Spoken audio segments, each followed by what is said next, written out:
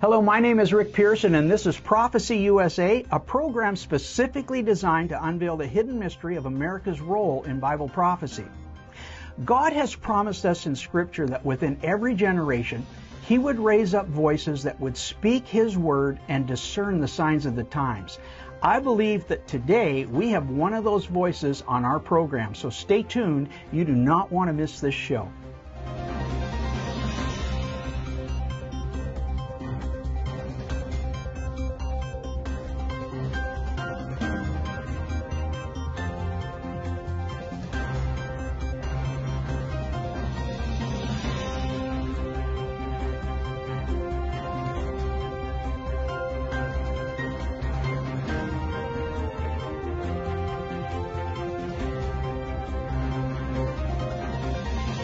Welcome back, folks. We're at Christian Retreat in Bradenton, Florida, and our guest today has caused a worldwide stir with the release of his explosive first book, The Harbinger, which became an instant New York bestseller and brought him to national and international prominence. His next books were all New York bestsellers: The Mystery of the Shemitah, The Book of Mysteries, The Paradigm, The Oracle, The Harbinger 2, and now The Return of the Gods. His prophetic messages has been delivered on Capitol Hill, the United Nations, and to millions of people around the world. He currently leads Hope of the World Ministry, an international outreach of teaching, evangelism, and compassion projects for the world's most needy. He also pastors the Jerusalem Center Beth Israel, worship center made up of Jews as well as Gentiles and people of all backgrounds. That church is located just outside New York City in Wayne, New Jersey. We are so honored to have this servant of God with us today. Rabbi Jonathon Cahn, welcome to Prophecy USA. Great to be with you, Rick. Rabbi, when the Harbinger first came out in 2002, we at Prophecy USA immediately bore witness with what you were teaching, and believed that 9/11 was God's first warning shot over the bow to North America. In other words, we felt like it was a wake-up call. Do you think America has learned anything from their first wake-up call? Well, it depends which Americans we're talking about. I think believers have, and the Harbinger went to millions, and believers are aware of that. I think there's a sense among many believers of where things are going. As far as the mainstream culture, I don't believe it has woken up. It's become woke instead of woken up. And the thing is that, but yet, that is also what the Harbinger, is actually foretelling. At least if we are replaying what happened in the last days of ancient Israel, it's not just the signs and the harbingers that appeared, warning of judgment, which is what the Harbinger reveals, but that the nation itself, the way it responded to it, instead of coming back to God, it grew hardened to God. It actually got worse. Well, it's not that we have to repeat all that, but we are repeating all that. And so that is what's happening right now. So if you look at where things were in 9/11, and then when I wrote The Harbinger, and look at where things are now, both in America, both in Canada, it has gotten worse, much worse. It's accelerating the departure from God. And so that is exactly, unfortunately, that's exactly what the Harbinger warns of. So what did you want to reveal to us in The Return of the Gods? Yeah, well, The Return of the Gods is probably the most explosive book, and I've written explosive books. But it is really the mystery behind that, everything that is taking place. What is changing our culture, transforming our media, our children, religious freedom, sexuality, everything. Could there be an ancient mystery behind it? And if so, what is that mystery? And could it go back to the Bible, of course, but also could it even go back to the tablets of ancient Mesopotamia? And could what the world knows as gods, and we would say, well, these are fiction, it's all mythology. Well, what if there was something more that wasn't just mythology? What if there was something more to them, behind them? And what if there were actually entities or spirits? And the Bible actually is going to reveal this. What would happen? Where did they go? And what if they came back? And what if they're back right now? What if they are the invisible agents that are changing our culture right now? And what if we could actually identify them, which spirits or gods that we're dealing with in our culture? And where is it all going? What is the future? And what do we need to do? What do we need to know to be prepared to be able to stand? Because you know what, Rick, if you're in a fight and you don't know what you're fighting, chances are you're not going to win. And so the return of the gods is not only the revealing of this, it's like pulling the veil away from everything that is happening right now, but also it's to arm and equip and empower God's people to prevail. So in other words, when Paul said we wrestle not against flesh and blood, but principalities, powers, rulers of darkness, and against spiritual wickedness in high places, in the very first chapter, you define several Hebrew words that's the foundation of Paul's theology. Could you explain some of those words, like Shaddam? Yeah. Actually, what people don't realize, the Bible gives a revelation that's stunning, and that's actually gigantic for our day, and people miss it. And this is found in Deuteronomy. It's found in the Psalms, and that is that the Bible speaks of the Gentile or the pagan world worshiping their gods. Now, everybody worshiped gods. Gods were everywhere, every land, they were worshiping gods. But it says that it gives a word. It says they were actually worshiping the Shedim. Now, the Hebrew word Shedim means it doesn't mean just gods. It means spirits. It means entities with consciousness, with will, volition. And so what it's saying is, this is radical, that behind the gods of the ancient world were actually entities, principalities, spirits behind them. And so when later on, the Hebrew word was translated into Greek, Shedim, went into Greek, and it got into the New Testament, actually into the writings of Paul, and the word became daimonia. Daimonia is the word we get demon from, or demonic. Now the pagans, this is what they called their gods. They called them, or some of their gods, they called them the demons or the demonic spirit. They believe they could be good or bad. The Bible says it's only dark. These are dark spirits. Well, Paul in Corinthians says that the same thing, says the pagans are worshiping the daimonia or the shedim. So that tells you, basically we are dealing with something big. So when he says we war not against flesh and blood, but principalities, yes, and we even more now in this day and age, as we'll see, because they're back. So the link to spirit possession and the gods in pagan civilization, so I understand this right, can possession affect more than just individuals? Yeah, that's something that people don't always grasp, and that is that, first of all, if the ancient world, all over the world, the pagan world was given to gods, and the Bible is saying behind the gods were spirits, dark, demonic spirits, that means that they were given to spirits. That means that the actually entire cultures were given to these spirits. So the amazing thing is, when you look at paganism, you look at back then and even today, you see the same signs of spirit possession that you see in the Bible, but entire cultures. The closer you got to, quote, the God, that like a priest or an oracle or a worshiper, the more they showed these signs. I mean, quite, shaking and foaming and trances and self mutilation, all that was throughout the pagan world. So you have a world that was basically possessed in a sense. And even Western civilization, we pride ourselves about the West, but the Western civilization was also possessed, except for maybe one corner of it, which was Israel. And when Israel turned away from God, they went with it as well. So what caused the gods then to disappear from our society?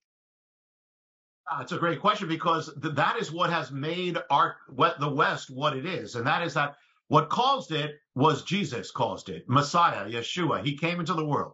And number one, he had the power to cast out these spirits. But number two, he sent the word of God. He sent the gospel into the nations for the first time. It's coming in force. And so you have the word of God coming into the pagan world. You have God coming into the lands of the gods. You have the spirit coming into the lands of the spirits. And you have a clash. When you look at the book of Acts, you see it's a clash. A possessed woman is stalking the apostle Paul. He casts out the spirit.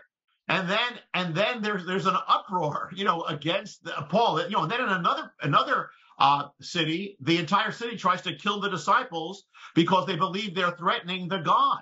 And that's why, the reason why in the first centuries the Christians were thrown to the lions, because it wasn't political, it wasn't cultural, it wasn't economic, it was spiritual. It was about the gods. It was a war of the gods. You see, they were told, if you just burn incense to the god, we will not punish you. But if you don't, we will throw you in prison, we will throw you to the lions. And that's exactly what happened. So there's a great, gigantic clash, a war of the gods in a sense in the first centuries. But in the end, the gospel prevails. God prevails over the gods. The name of Jesus cast out these things, prevails over the gods. So what happens is the gods start disappearing. It's the twilight of the gods. The temples of Zeus begin to empty out.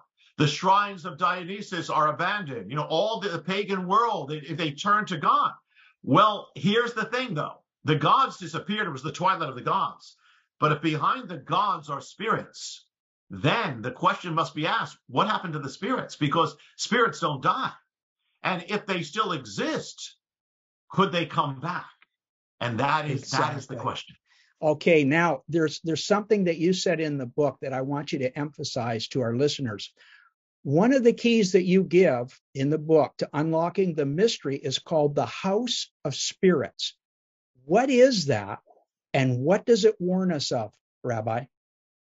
Yeah, this is the warning that comes from Jesus himself. And that is, and most believers have heard of this parable, but they don't realize the implications.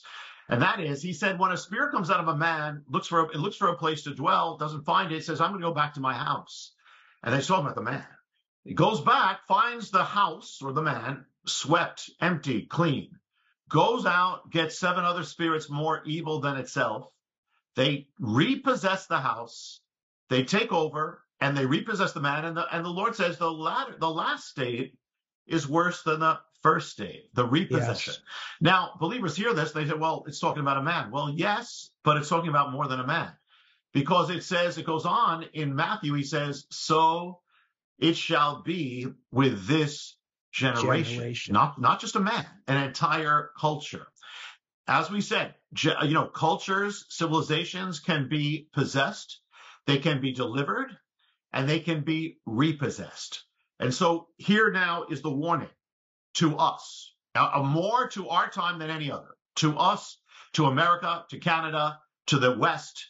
And it is this: any civilization, any nation, any culture that has been delivered of these things, these spirits, if it should ever turn away from God, if it should ever turn away from that which cast out those spirits, if it should ever become empty of God or the gospel, the word, the presence of God, then it will be the house of spirits. The spirits that were cast out of it will come back into it.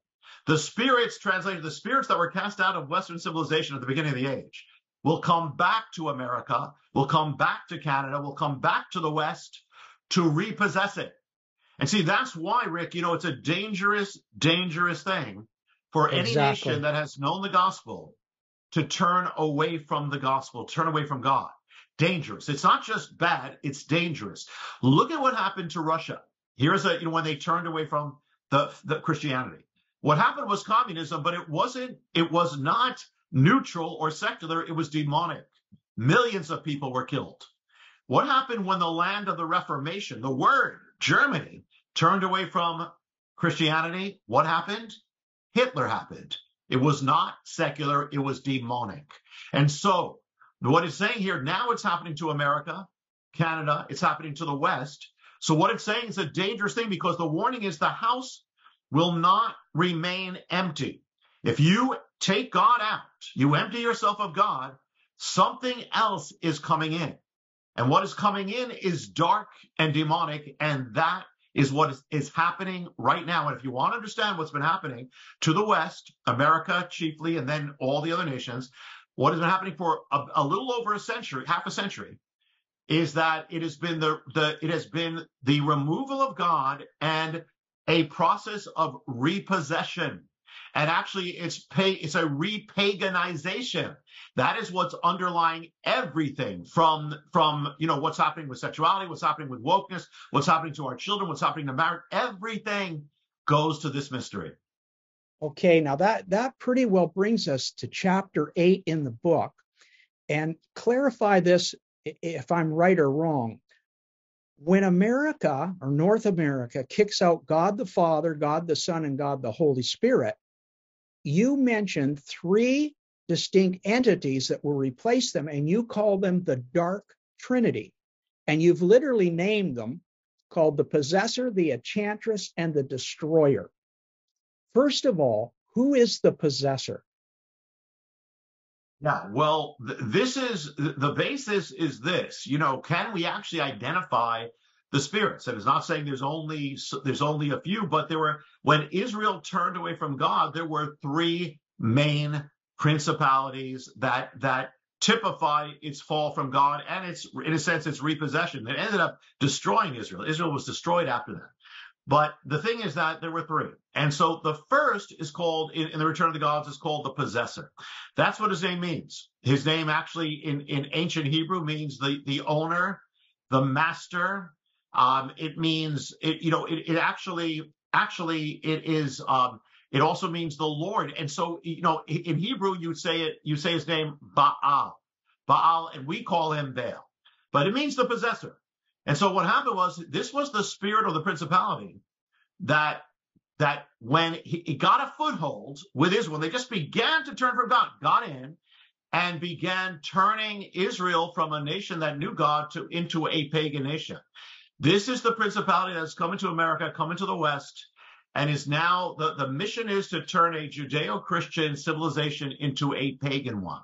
And the thing is, and remember something too, that when, Jesus said when they come back worse. So what's coming is worse than even paganism. But this is what's happened. So when can we identify this got entrance, this spirit, was found an entryway to get in? Well, in America, the early 1960s is a very important critical mark. That's when the culture began to remove God. First took God out of the school, of prayer out of school, then the word out of the school. That's all you need. Back then they said, well, it's not a big deal. They might think, it's a gigantic deal, because when you start taking God away from the children, you're taking God away from the future of the nation. And so look at the warning, look at this mystery that Jesus said the house is not going to remain empty. So if you take God out, we took God out of the school, God from our children, look what has now come into the schools. Look what has now come into our children. So it leaves a vacuum, in other words. Yeah, it opens the door. And that's exactly what happened with Israel. It's exactly what's happening now. So what does this spirit that comes in, to say early 60s in force, what does it do? The Bible says that Baal sought to drive God out of everything, drive him out of the public square, out of government, out of media, out of everything. Well, that's exactly what's happening right now. That we have watched this spirit from the early 60s, now that to this day, where God is progressively driven out. That's what the spirits do. Number two, it says that Baal caused Israel to forget God. Well, this is what's happened as well to America, to Canada, to the West, that is actually causing a nation that once knew God, or a civilization that once knew God, to actually forget God and forget that it ever knew God. There was once in America, and I'm sure in Canada, where actually the public school teachers led the children in the Lord's Prayer. Exactly. In the 1950s, yes. Where the top movies had names like the Ten Commandments and King of Kings, and look at where we have gone. We can't even remember that. And that America or that Canada could not even fathom the America or Canada that is now. So we have that. Also, it says that the spirit of Baal caused Israel to turn away from the ways of God, literally. And we've been watching that progressively, but also this spirit has literally caused us in America to strike down the Ten Commandments, literally. So this is a spirit that actually paganizes the culture in ways, Rick, that we may not even realize. Let me give you an example. When you have a monotheistic civilization, one God, you got one truth. And that's the way it's always been. One God, one truth. But in paganism, you have many gods and many truths. And so therefore, now we have this new thing in our culture, wokeness, which one of the things it says is that everybody has their own truth. If a man says he's a tree, well, then that's his authentic truth. Exactly. If a woman says she's a cat, That's her authentic truth. But of course, it's not true. And so this has affected everything. And another thing about what paganism did, they say, oh, this is enlightened. No, it's paganism. Paganism blurred the line between image and reality. The idol was actually the god. So now we are blurring the line between reality and basically virtual and reality. We live in a virtual world with the word, we have created another reality. Another thing about the paganism is it blurred the line between man and animal. You look at those images of those gods, they're half man, half animal. Well, we're blurring that in every possible way. It's not in clay, but we're actually splicing the genes together of man and animal. So in every way, we have been paganized. And I'll just give you one more sign of Baal, and then we go to the next of it. But that is that there was one sign of Baal above all other signs. And you know what that was? That was a molten bronze bull all over the Middle East. Could that actually reappear in the modern world? It has. Go to America, go to New York City, go to the South, the bottom part where the Harbingers are, and you'll find another Harbinger. You'll find a gigantic, massive bronze bull, which the people who did it had no idea what they were doing. It is the sign, the biblical sign of Baal, of a nation that has given itself to the gods, turned away from God and given itself to gods. It's right there. Jonathan, I find this interesting because in the kingdom of light, you're talking about the kingdom of darkness, but in the kingdom of light, the Bible says, I wish above all things that you prosper and be in health, even as your soul prospers. What you're basically saying is people want to prosper, but they're not doing it God's way. They're doing it through darkness. In fact, yeah. I'm glad you said that. Morality stuff. So the morality and the business tactics and everything, they walk away from the 10 Commandments, and the culture basically becomes corrupt. Yeah, look at what happened when Israel turned away from the 10 Commandments. I mean, look at the very first national apostasy is at Sinai, when Moses on the mountain with the 10 Commandments and Israel turns away. What do they turn to? A golden calf, or in Hebrew, a golden bull calf. Well, that's what we've done, and you said it exactly right, because back then, Baal, or this bull, was a symbol, what epitomized fertility and prosperity. They went to Baal for prosperity. Well, what do we call our prosperity? We call it a bull market. We call it a bullish economy. And that's where they put the bull. So yeah, without even knowing it, they followed the same ancient mystery. That's amazing. Now, you've explained to us the possessor. Could you explain to us who the enchantress is? So, of course, understand everybody that we can only take, I can give you a taste of what's in the Return of the Gods, and I want to give you a good taste of it, but there's so much, but I'll give you a taste of this. The second one is actually appears in the Bible like the first, and it's a she. It's a goddess. And the Bible calls her Ashtoreth. And she was actually seen as the wife of Baal in the mythology, or the mistress of Baal, but she's all over. This is one of the most ancient principalities ever. And in fact, in Babylon, they called Ashtoreth, they called her Ishtar. In Greece, the Greeks called her Aphrodite later on. And later on, the Romans called her Venus. But, we think, oh, that's kind of the goddess of love. No. This is a dark principality. This is the goddess, or the principality, of sexual immorality, of sexual unbridled lust. This is the goddess who sexualized pagan culture. And this is the goddess who's actually a harlot. She's actually a prostitute. And think, so what does a prostitute do? A prostitute takes sex out of the sacred bonds of marriage and puts it into the marketplace, puts it into the culture. Well, that's what she did back then. She sexualized the culture. I mean, you could go to her temples and there was sex being performed. It was, well, that was never part of Western civilization until we turned away from God. Look what happened. Look what happened right after, you have, the Bible says Baal, and then second, it says Ashtoreth. It happened like clockwork. First comes Baal, the turning away from God. Then comes Ashtoreth. So what will we expect to happen? We'd expect there to be a change, a revolution in the realm of sexuality. So look what happens like clockwork. First comes the turning, then in the 1960s, the sexual revolution. What is the sexual revolution? They say, oh, this is progressive. It's not progressive, it's regressive. Every change was a change away from biblical values concerning sexuality and marriage, and replacing them with pagan values. These are pagan. These are not new. It's paganism. So you have that happening. But also, what else does a prostitute do? A prostitute weakens marriage. So look at what has happened to marriage in the West. Which is covenant, which is a covenant between a man and a woman. So they're not only breaking covenant in the nation with God, but people are breaking covenant with each other. Is that correct? Yes, because exactly, Rick, this principality specifically, she was promiscuous, she was an adulteress, she was a prostitute. She warred against the marriage covenant.